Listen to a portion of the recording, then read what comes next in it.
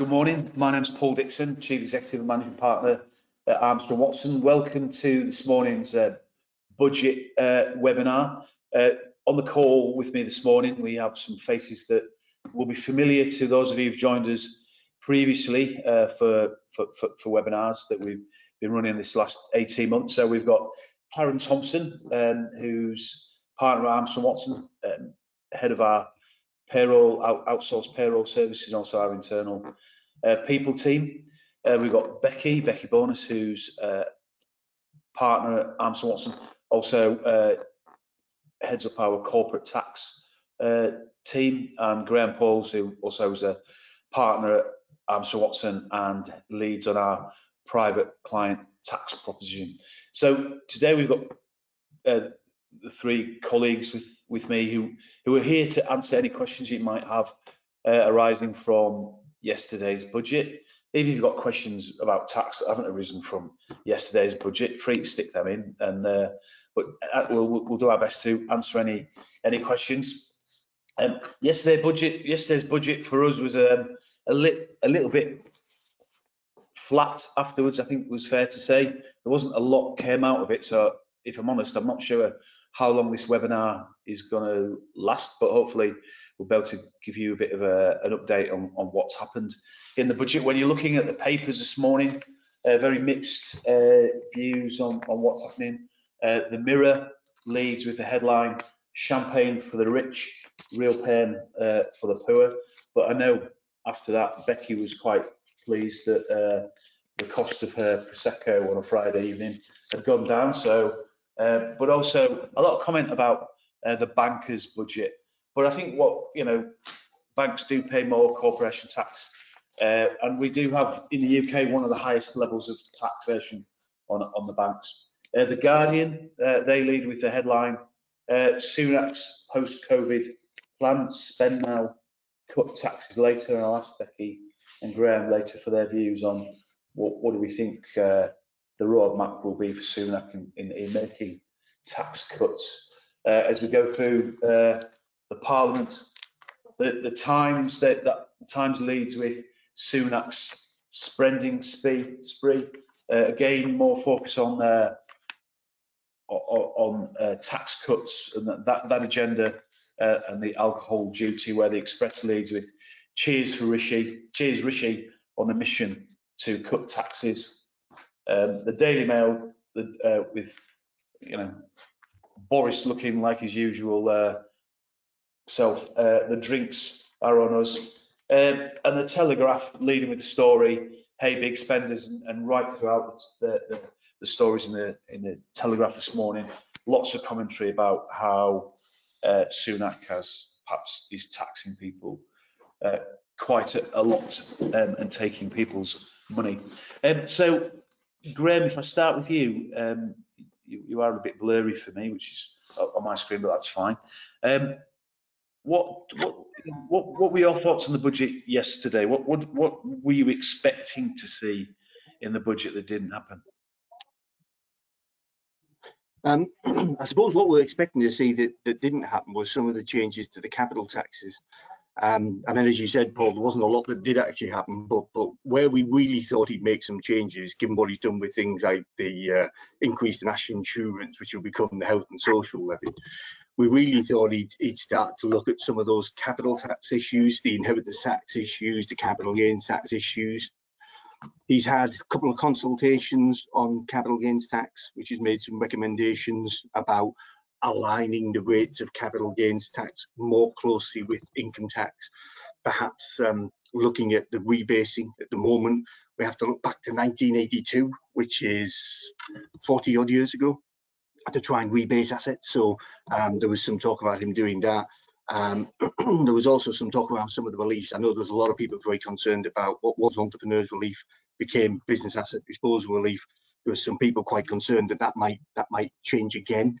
There certainly had been a number of suggestions that he might tighten that up and bring it more in line with the relief that was there when I first was in tax in the late 80s, which was a retirement relief, which we only applied to people over 55. So there was some thoughts he might bring it in for those people that are truly sort of looking to retire out of the business, rather than the relief as it was, which was perhaps more for serial entrepreneurs.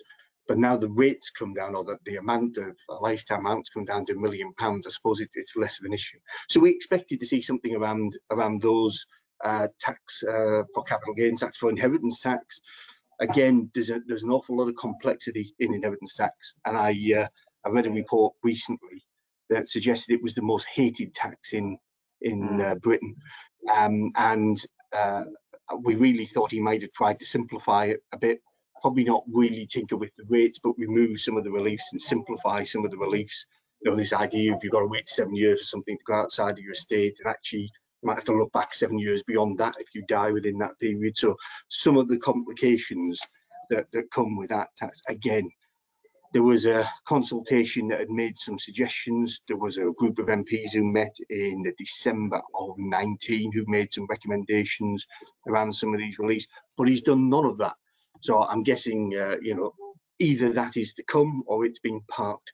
I suppose the important thing about those taxes, Paul, is that they're quite small. You know, in terms of taxes that are going to generate a lot of revenue, they're probably, you know, £5-6 billion worth of taxes each.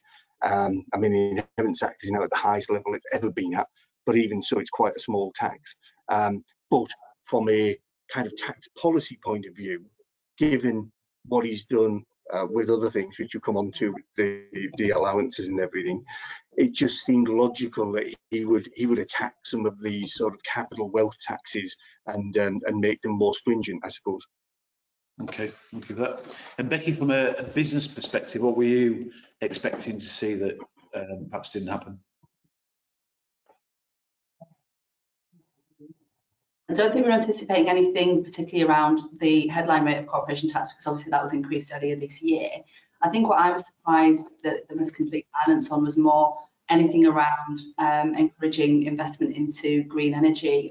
You know, certainly when I'm speaking to my clients, that's an area that I thought we might see change, would be some sort of either encouragement to invest in energy efficiency or some sort of punitive rates around businesses that weren't being as green as they could be. So I think that was probably the biggest surprise for me. I maybe thought there might be more coming out of the R&D consultation that was held earlier this year. We've yet to see the legislation around the changes to R&D and how they're going to encourage UK investment in R&D, as opposed to obviously the benefits that businesses can gain from the tax reliefs in that sector, if they're then actually benefiting overseas businesses more. So it'll be interesting to see the devil that's in the detail of that legislation as well. Yeah, and just interested on the R&D tax reliefs, we're seeing a lot of very aggressive borderline claims coming from some of these boutiques, which we know if when the revenue look into them, will get chucked out, and that, you know, but people tend to go with the fact that they perhaps might get away with more tax reclaims than they probably should. Now, it wasn't really announced in the budget, and Graham, you do a bit of work on tax investigations, but they talked about some HMRC being given powers about being able to seize the assets of businesses that are pushing tax schemes. So what's happening there? Was that for me or for Graham? Well, it was Graham, because I know there's a lot of work around tax investigation. Yeah, well, in the spring budget, they already had announced sort of many hundreds of millions of pounds to pump into new tax inspectors to start looking at people that weren't paying the right amount of tax, and some of these tax schemes would certainly be caught by that. And if you looked at the correlation between the spending and what they expected to get back, you know, they're expecting to get many times more back. And this all comes down to the tax gap. I mean, it's estimated at about £36 billion across the economy, although of course it can only guess at it, and that's what they're trying to tap into. And things like promoters of tax schemes, and whilst we see fewer of these, we do, as you quite rightly say, Paul, see people that are trying to push the envelope on some of these normal relief claims like R&D. And so with extra inspectors and hundreds of millions of pounds to spend on extra inspectors, we're expecting there to be a greater focus on investigations going forward. The revenue over the COVID period, we noticed, sort of took a much lighter approach, but right now we're starting to hear in the across the sort of industry the revenue are now ramping up the amount of investigations that they've got. So it'll be interesting to see how they tackle some of those.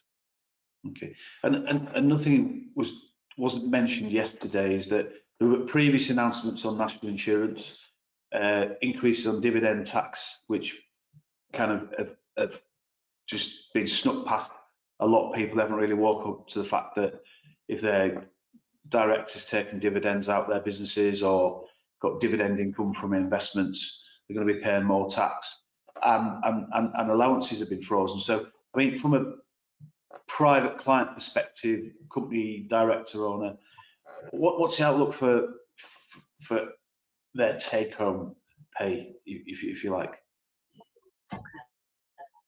Yeah, well, this is an interesting point, isn't it? Because he's made this temporary increase in national insurance, and then he's going to turn it into a levy, and that's 1.25%, and that's across the range.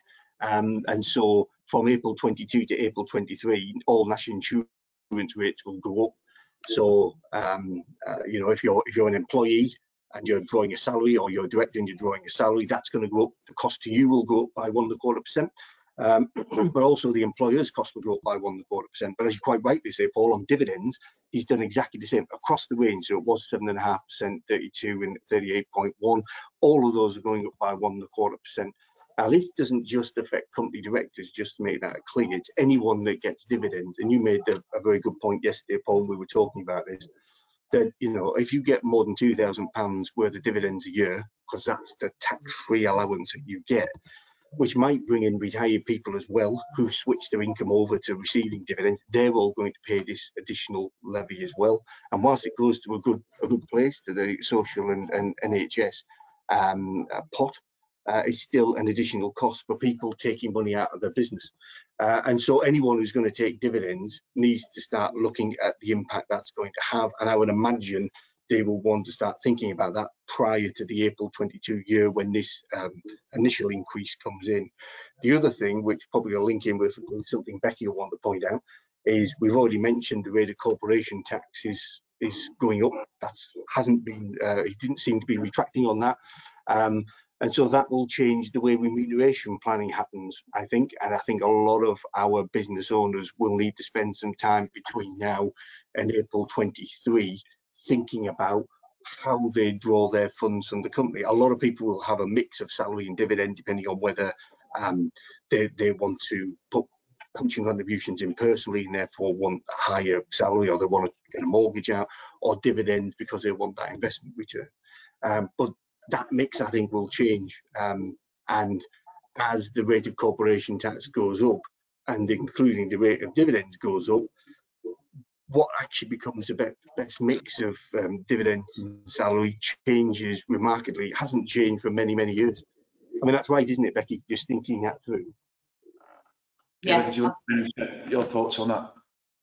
Yeah, no, I completely agree with Graham. I mean, I guess the cynic in me still wonders whether he'll actually pursue this increase in corporation tax, or whether he'll see this as a real opportunity for, you know, an obvious cut in taxes nearer the election.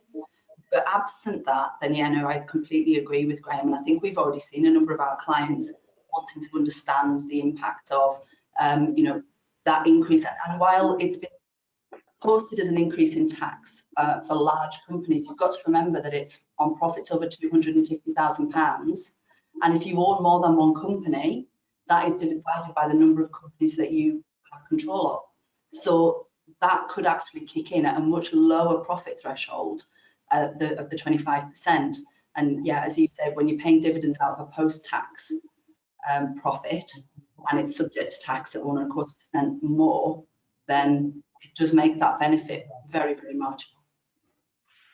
Okay, so yes, while we're on the subject of businesses and the tax that they pay, he talked about the super deduction and the annual investment allowance, being extended to March 2023. Can you just talk us through what that means for businesses, and which type of businesses, or what need to think about that?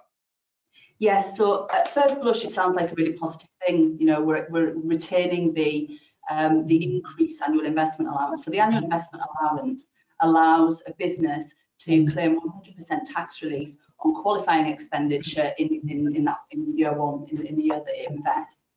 Now that was due to reduce from 1 million down to 200,000 from the start of next year. It's now announced that that will be retained until March 2023. So initially you think that sounds really positive for businesses that have capital spend plans. However, he also introduced earlier this year the super deduction.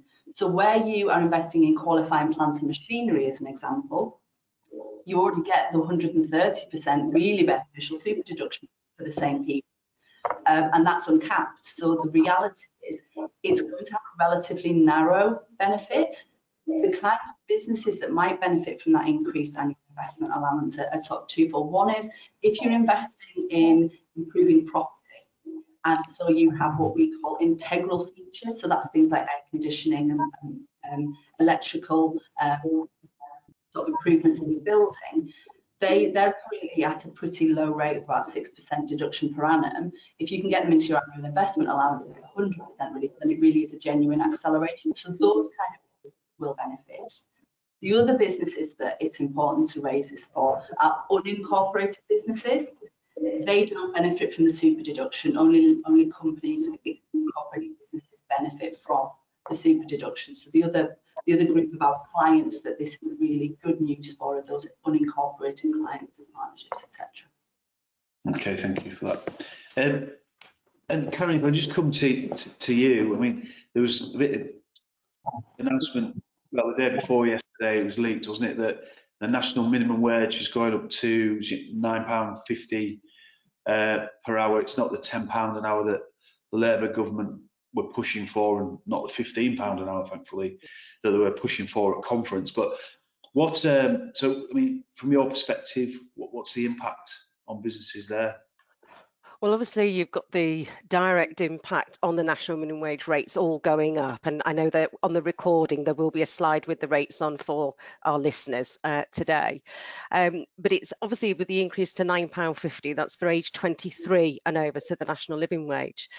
All the rates have gone up quite substantially, certainly more than what you would expect pay rises to go up for. So whilst that's really good for individuals, and, you know, fully support the fact that, you know, low paid workers are receiving more monies, but from a business perspective, there's a number of things, there's some areas that I just want to remind employers to think about. So when you're looking at any national minimum wage rise, remember, if you operate a salary sacrifice scheme, that if you take somebody, you're operating that, you cannot take somebody below national minimum wage.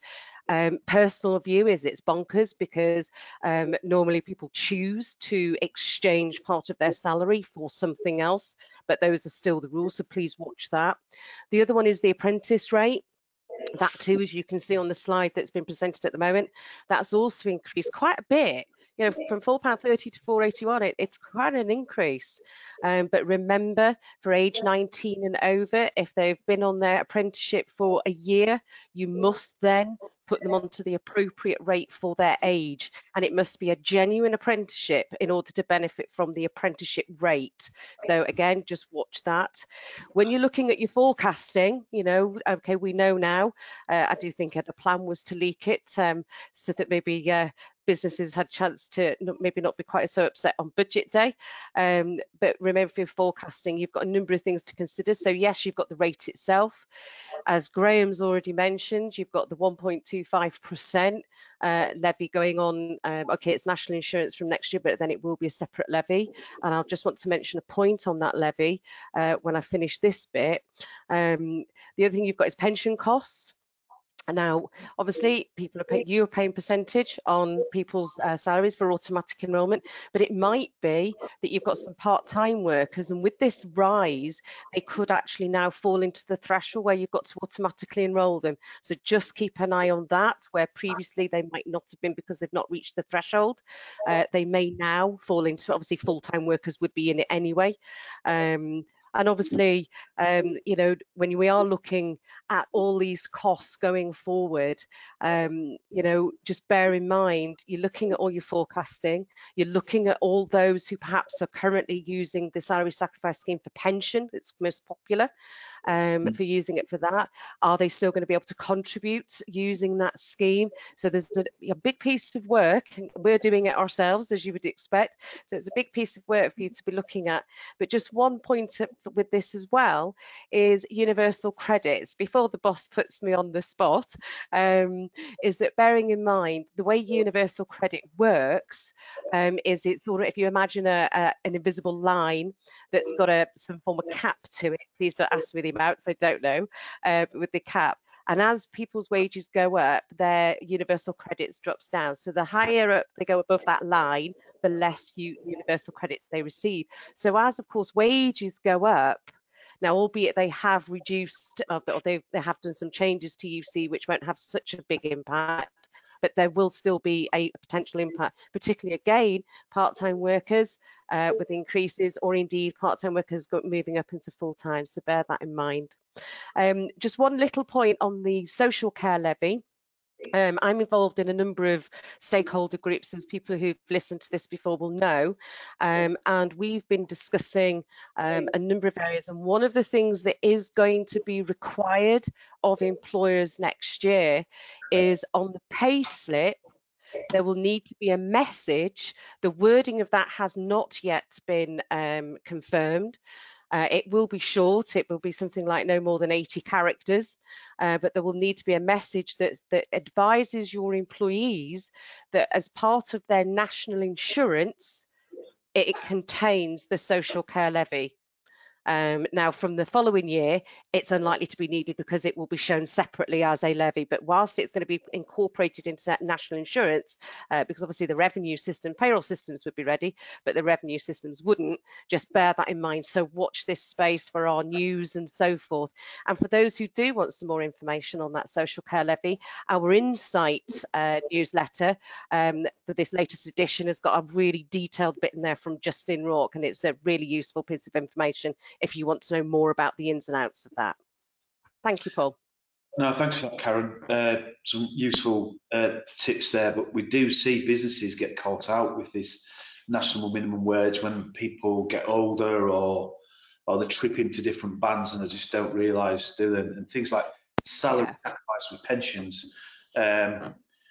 Yeah, it's just not logical, and frankly, sometimes it just isn't fair on people either. But it's as you tell me, it's the rules. And I think, the universal credit taper is, I think it's welcome and sensible, because you do hear of people not wanting to take on more work because it's not worth their while.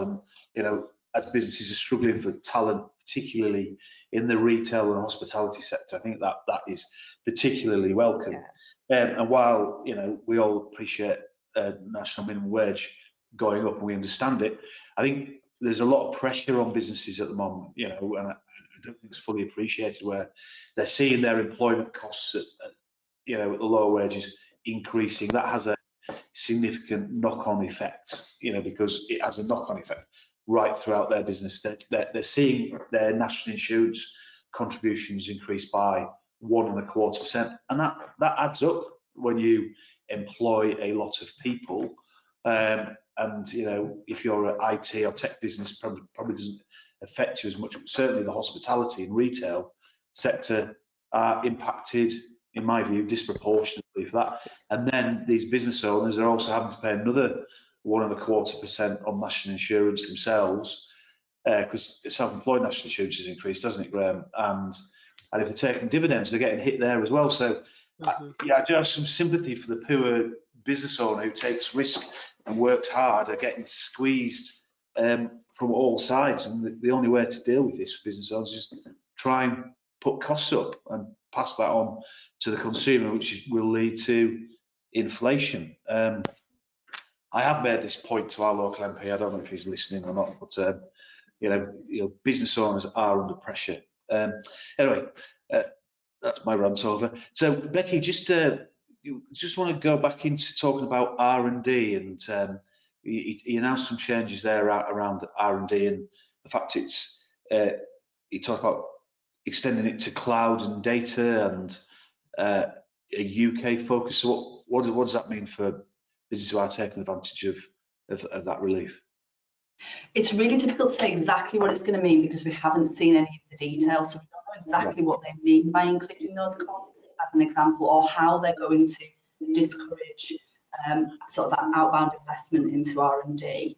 I would expect that in order for it to focus on UK R&D, what it will mean is that you cannot claim for foreign workers, i.e. those outside of the UK, as opposed to foreign workers in the UK, within your qualifying expenditure that you benefit from that uplift on. That would be how I would anticipate it. With the cloud and the data elements being included, we already are able to bring in certain intangible assets into an R&D claim, albeit you can't always get the full uplift on them. So I'm wondering if you'll make a play around that, something in more the intangibles regime and how that comes into the R&D claim. Okay. And he spent a lot of time, he mentioned it a few times about we want to become a science and technology superpower. How do you think this budget helps achieve that? I mean, I guess moving away from the tax elements of it, there is also a huge push on actual investment into R&D. So he mentioned a number of times around focusing actual government funds into R&D in the medical sector as an example. We've got some clients that work in those industries, so that'll be a welcome news. Also, I think watch this space for the various bodies who will fund it, and that our clients can look to claim grants. So a great example is that they're looking to push funding into Innovate UK, and I know that we've seen in this region Innovate UK do a lot with businesses in the R&D sector. So I do think that that's, as much as the tax breaks, it's also around what they're doing outside of the tax system, and it's about funding. So it's around being able to claim grants. It's also around the work that they're doing on easing the burden of getting highly skilled workers into the UK. So they're talking about bringing in visas for highly skilled workers. So again, that's to try and encourage sort of more in the science and technology sector to get actual people back into the country to work in those industries. There were other mentions around different sort of groups that they were going to put together to go out and into other jurisdictions where we've got a skills gap and try and find people to come and fill it. Okay, cool. And Graham, you talked about 50% reduction in business rates, which wasn't really a new 50% reduction in business rates for the retail and hospitality sector. So what's happening there, and what, is anything particular you should be thinking about? Yeah, well, the business rate has been a thorn, I think, in their side for some time, hasn't it? There's been a call through people like the Chamber of Commerce to try and re-examine business rates, and there's going to be some form of consultation on that. I think that they're finally going to make some announcements on, and I think that links to something you were mentioning earlier, Paul, when we were talking about an online sales tax and trying to see how they can use that maybe to alleviate some of the pressures that are perceived to come with business rates. One of the things he's done with business rates is he's frozen the multiplier. So the way business rates works is your property is valued at a certain point in time, and then there's a multiplier which normally increases, which is applied to it to give the amount of the rate. And he's frozen that multiplier, which will help. He's also now reducing the amount of time between the revaluations. It used to be every 5 years, and so properties could have been 5 years since we're last revalued. Well, arguably in the retail, hospitality and leisure sector, those businesses could have certainly, a retail shop might be worth less now than it was 5 years ago, depending on where it is, I guess.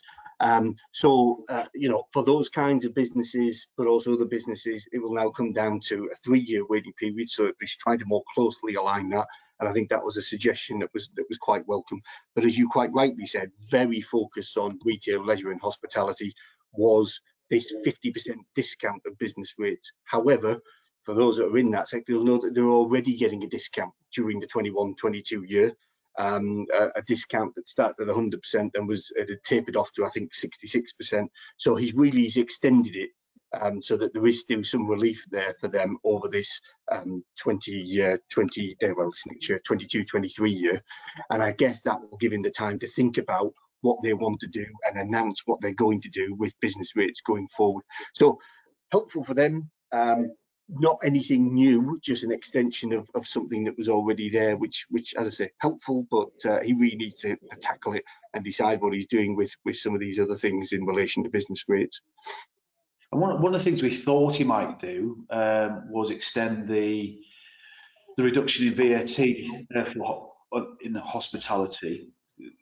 Now, he didn't do that, but he did bring in some new reductions in terms of duty for alcohol. What do you see that being able to improve the margins for landlords? I don't know. There's some of the stuff that I've been reading. It's not my area, Paul, as you can appreciate, but some of the things I've been reading have sort of suggested that things like the draft relief, which was around a 40-litre keg, is it? But that may not help the smaller breweries that use 30-litre kegs, or even the cider producers that use smaller. So they may not be able to benefit from this draft relief, which is meant to try and help us all to come into pubs again. So it will certainly help some of the beer producers. Whether that gets passed on be an interesting thing. There was some talk last night, certainly, around prices of beer were going to go up. There was talk that a price of a pint would come down by 3p. So I'm guessing he's trying to weigh all of that up, and it looks like there may be some reduction in some of the costs that you were going to face down at the pub. Obviously, the alcohol and duty rates, he was just trying to rationalise that, I think, and obviously using Brexit as the reason why he couldn't have done it before, to try and bring us down to that 6 bandings rather than 15, and apply the duties in a kind of more tiered rate depending upon the strength of the alcohol. Whether that gets passed on, entirely different fish, I guess. Okay, thank you for that. I've just got some questions coming through from people who are listening. Now, interesting, there's one come through on the plastic tax, which we had an interesting conversation about fairly recently. And the comment says to be a huge lack of information, the government detail to allow businesses to plan. Now, we agree there is a huge lack of information. So Richard, we are pulling together an update on the plastic tax, but there isn't a lot of information out there on it. So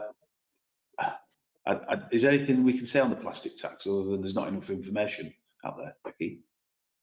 Not particularly. You're absolutely right. You know, we had this discussion with Alex, our indirect tax lead, and at the moment, you know, I've personally had, within the course of a couple of days, had clients asking about it. Unfortunately, just due to the lack of detail in there, we've not been able to be sort of necessarily as helpful as we would normally like to be. But I do know that Alex is on it, so hopefully in the near future we'll have some more detail, more information that we can push out through our website, and we will be contacting clients who we believe are going to be directly impacted. Yeah, cool. Yeah, I mean, reading this quite late, isn't he? Because it's an April 22 tax, you know, and there's barely a page on it on the government website. Right. Okay. So, I mean, being a firm in the north of the UK, we're very aware of this agenda from Boris about levelling up. But one of the questions coming through: how does this budget assist in the levelling up? Now, there is some talk about infrastructure investment in the north and connecting Manchester through to Hull, basically, and I'm not sure how it helps the northwest, maybe through road and infrastructure investment. But any thoughts on how this budget might help support the levelling up agenda? I suppose the cutting the air passenger duty might help with some of the local, you know, you mentioned Leeds Bradford Airport might be helpful, I suppose. And Yeah. they're investing some funds in, so that on the face of it they are trying to address it. Things like, I think, is it Regional Angels program that they're going to roll out, which helps sort of smaller businesses get access to equity earlier on. And as I say, you know, that point around skill gaps and trying to focus on that, such that there's definitely an interest from particularly institutional investors outside of London. You know, there are a lot of businesses outside of London, so I do think something needs to be addressed in that. And some of the, as I say, the non-tax elements, some funding elements that were mentioned yesterday, be interesting to see how they're used. Yeah. Yeah, I was having a conversation with a PE house in London just earlier this week actually, and they were talking about how they find the north of England quite attractive at the moment, and particularly attractive in the central belt, attracted to the central belt of Scotland as well. So that'll be interesting to see. And you know, in terms of the levelling up agenda, I can't remember the name of them now, but there are grants available for businesses looking to explore how they export, whether they're exporting or not currently, if they want to do a trip abroad to look at new markets, or they want to develop their website. I think there's still money available. It's up to £9,000 per business. It's match funded, but that is available to businesses. So and we have that information. So if people do need that, they need to get in touch and talk to us about that. But there are government grant funding available. It's only available to businesses in the north of England. And I'm aware of businesses trying to, in the north, who perhaps deal with a accountancy firm in the south, and their registered business address is their accountant's address in London, and they've not been able to get the money because the government is saying, well, you're not a northern business, you're a London-based business. So there are grants available for northern-based businesses at the moment. Do we think there are going to be more tax hikes coming down the line in this Parliament? I mean, Becky, Graham, what are your thoughts on that? You can say, I mean, I can't see there being any more increases in the headline corporation tax rate. If anything, as I said earlier in this webinar, the Sunak wonders if he'll use it as a bit of an election grab and actually reduce it nearer the time. He seems very focused on, as opposed to taxes to fund everything, that it's economic growth that's going to be the deciding factor. So it would be very unpopular for him to then look to increase taxes, I think. I don't know what your thoughts are, Graham.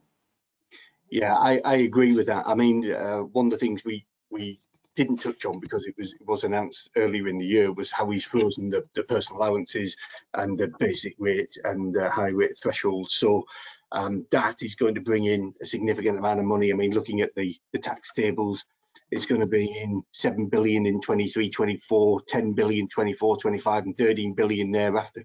By just freezing it, and this thing called fiscal drag, which is as people's wages increase, which he was talking about, they get pulled into paying more tax. Now, if you're a cynic in me, similar to Becky, thinks that if you're heading in towards an election, you're probably going to want to unfreeze those personal allowances. I don't see him changing the rates particularly, but I think what he will try to do then at some point in time over the next few years is start to allow those rates, which were increasing in line with inflation, to start the thresholds to start increasing again, so that it pulls people back from being into the highest rates of taxation. And he did say, and I think it's been widely reported, you know, we're facing as a percentage of GDP the highest sort of levels of taxation that we faced since the 50s, and I imagine that probably hurts them, albeit there's been some exceptional circumstances to why we're there. So they will want to try and pare that back. So I don't see there being any tax rises, particularly. The only thing that was interesting, Paul, if I can just touch upon it, was the thing on basis periods, which hasn't been widely reported, but was mentioned in one of the documents that came out in the budget yesterday. And this is where people who choose their year ends sort of partway during the year, have a June year end as an example, they're taxed on the profits of the previous June potentially, you know. And what the government are talking about is aligning it so that you always pay your taxes in relation to the tax year, so the 31st of March or the 5th of April. And what that will do is it will mean that I think it comes in 24-25, but there's a transitional period in 23-24. What it'll do is it mean people have to recalculate the tax or shift their year end, and in shifting their year end, it will pull other profits in if you've got a non-31st of March, 5th of April year end. And the way this will increase taxes is, and it's a little complicated, but when you start off a business and you don't have a 31st of March year end, you end up with something called overlap profits from your earlier periods, and those overlap profits just carry forward all the way through the business life cycle until you end, and then you get them knocked off, and they don't increase by inflation or anything of that nature. And when businesses change year end, you do get that relief, you do get those profits knocked off. But if your profits are now higher and you're getting overlap profits that are at a lower level, you're going to actually end up probably in 24, 25, and the government recognise this is going to be the case, paying more tax in that year. Now, they've estimated that the additional tax will be about £1.4 billion for sole traders and partners. If you look at the red book, and they've split it over a number of different years, because they're going to allow people to pay it over a 5-year period. And whilst that's not an increase in rates, it's just one indication of how a simple change in how you're going to tax your year end, and the fact that a lot of businesses have been in place for a long time, have got profits at lower levels to offset against it, are going to have an impact on them, which they need to plan for. Similar to the remuneration, they need to be thinking about this coming down the line at some point in time. So that's going to have a real impact on small businesses' cash flow. Yeah. No, you're absolutely right. And the government have tried to alleviate it by saying you need to pay it all in a one-er, if you like, or you can split it over 5 years. But it's still, those taxes were always, I mean, the profit's always going to be taxed over the lifetime of the business. But the government have now managed to squash it all into one tax year by aligning the basis period, as we call it, the tax basis period, with the tax year end. And so that's going to have in that 1 year this concertina effect. Right. Yeah. Needs to be thought about. Yeah. Okay. Now, you touched on it, Graham. I mean, there's this tax called capital gains tax that's payable on investments, and it's perceived by certainly a lot of the media as being a tax break for the super wealthy, and which we know it's not. I mean, everyday people who just work hard and save money, invest their money, pay it all the time, actually. Do you think we'll see an increase or an alignment with capital gains tax to income tax, or anywhere near? I think I'd be surprised. I mean, I was surprised this year, I suppose, that I didn't see it increase. I'd be surprised if it doesn't increase over the course of this Parliament somewhere. I don't think you push it up to income tax rates, or if he does, he'll have to bring in indexation allowance for those that are old enough and can remember indexation allowance as a kind of inflationary increase of the asset. And it was deemed to be quite complicated. I mean, you can put calculators on websites to try and calculate it, but I always remember, I think it was Gordon Brown back in the late sort of 2008-9 period, who reduced the rate of CGT down to 28% at the time. And he said he did that because above 28%, people sort of planned, the real high net worth individuals, ultra high net worth individuals, planned around the tax. So at 28%, it was felt nobody bothered to plan around it, they would just simply pay it. And so we've got a 28% rate on residential property, we've got a 20% rate on other assets. What I could imagine them doing is perhaps pushing the 20% rate up to meet the 28% rate on residential, and maybe, because they're trying to release housing stock, maybe push the residential property rate up somewhat, maybe not as high as marginal rates, 40-45%, but certainly up a bit, just to try and keep that differential between other assets and residential property as a kind of policy thing for the government. Okay, interesting. Some food for thought for people there. I mean, the trouble is, it's all right. All these reports saying if you aligned capital gains tax to income tax, it would generate this much revenue, but actually people's behaviours would change. And well, what we find is people don't sell assets if they've got tax to pay on them, even though perhaps they should sell the assets. Yeah, that's exactly right. That's exactly right. Well, people are loss averse anyway, but then if you add the tax into it as well, it just seems like, if certainly at 40%, you're taking a big chunk of that investment asset away from people, aren't you? And oftentimes they'll be doing that leading up towards their retirement.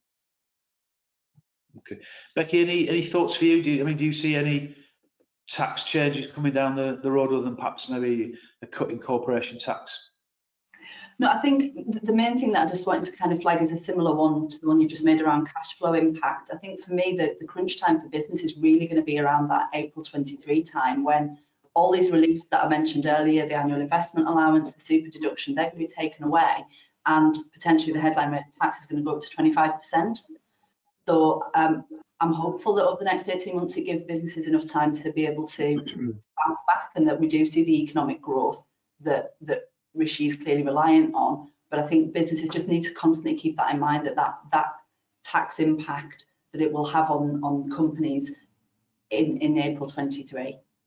Yeah, so really what we're saying is if you're looking to do any investment in your business through expansion or development, then as things stand, we're looking at April 23, these things coming to end. Now, hopefully something new might come down the road, but it depends on whether he has to or not. And you've got higher corporation tax. So there's quite a bit of planning and thinking that business owners, just people need to be doing generally, you know, whether it's private client or companies or small, medium-sized businesses with some of the things that you've talked about, because there are pinch points coming down the road, aren't they? Absolutely, yes. Okay. Well, I think that's all we've got time for. Thank you for the panel's input. I must admit, when I first, you know, when we wrapped up the budget yesterday, I wasn't expecting this to have a lot to talk about. So, we're now 45 minutes into the webinar, and some useful thoughts and ideas. So hopefully everybody who's been watching the webinar has found them useful. Alex has messaged me to say that there is an update on plastic tax coming. But so thank you for everybody who joined the webinar. Do keep a lookout for future webinars that we will continue to run. And thank you for our panelists and your insight this morning. Thank you.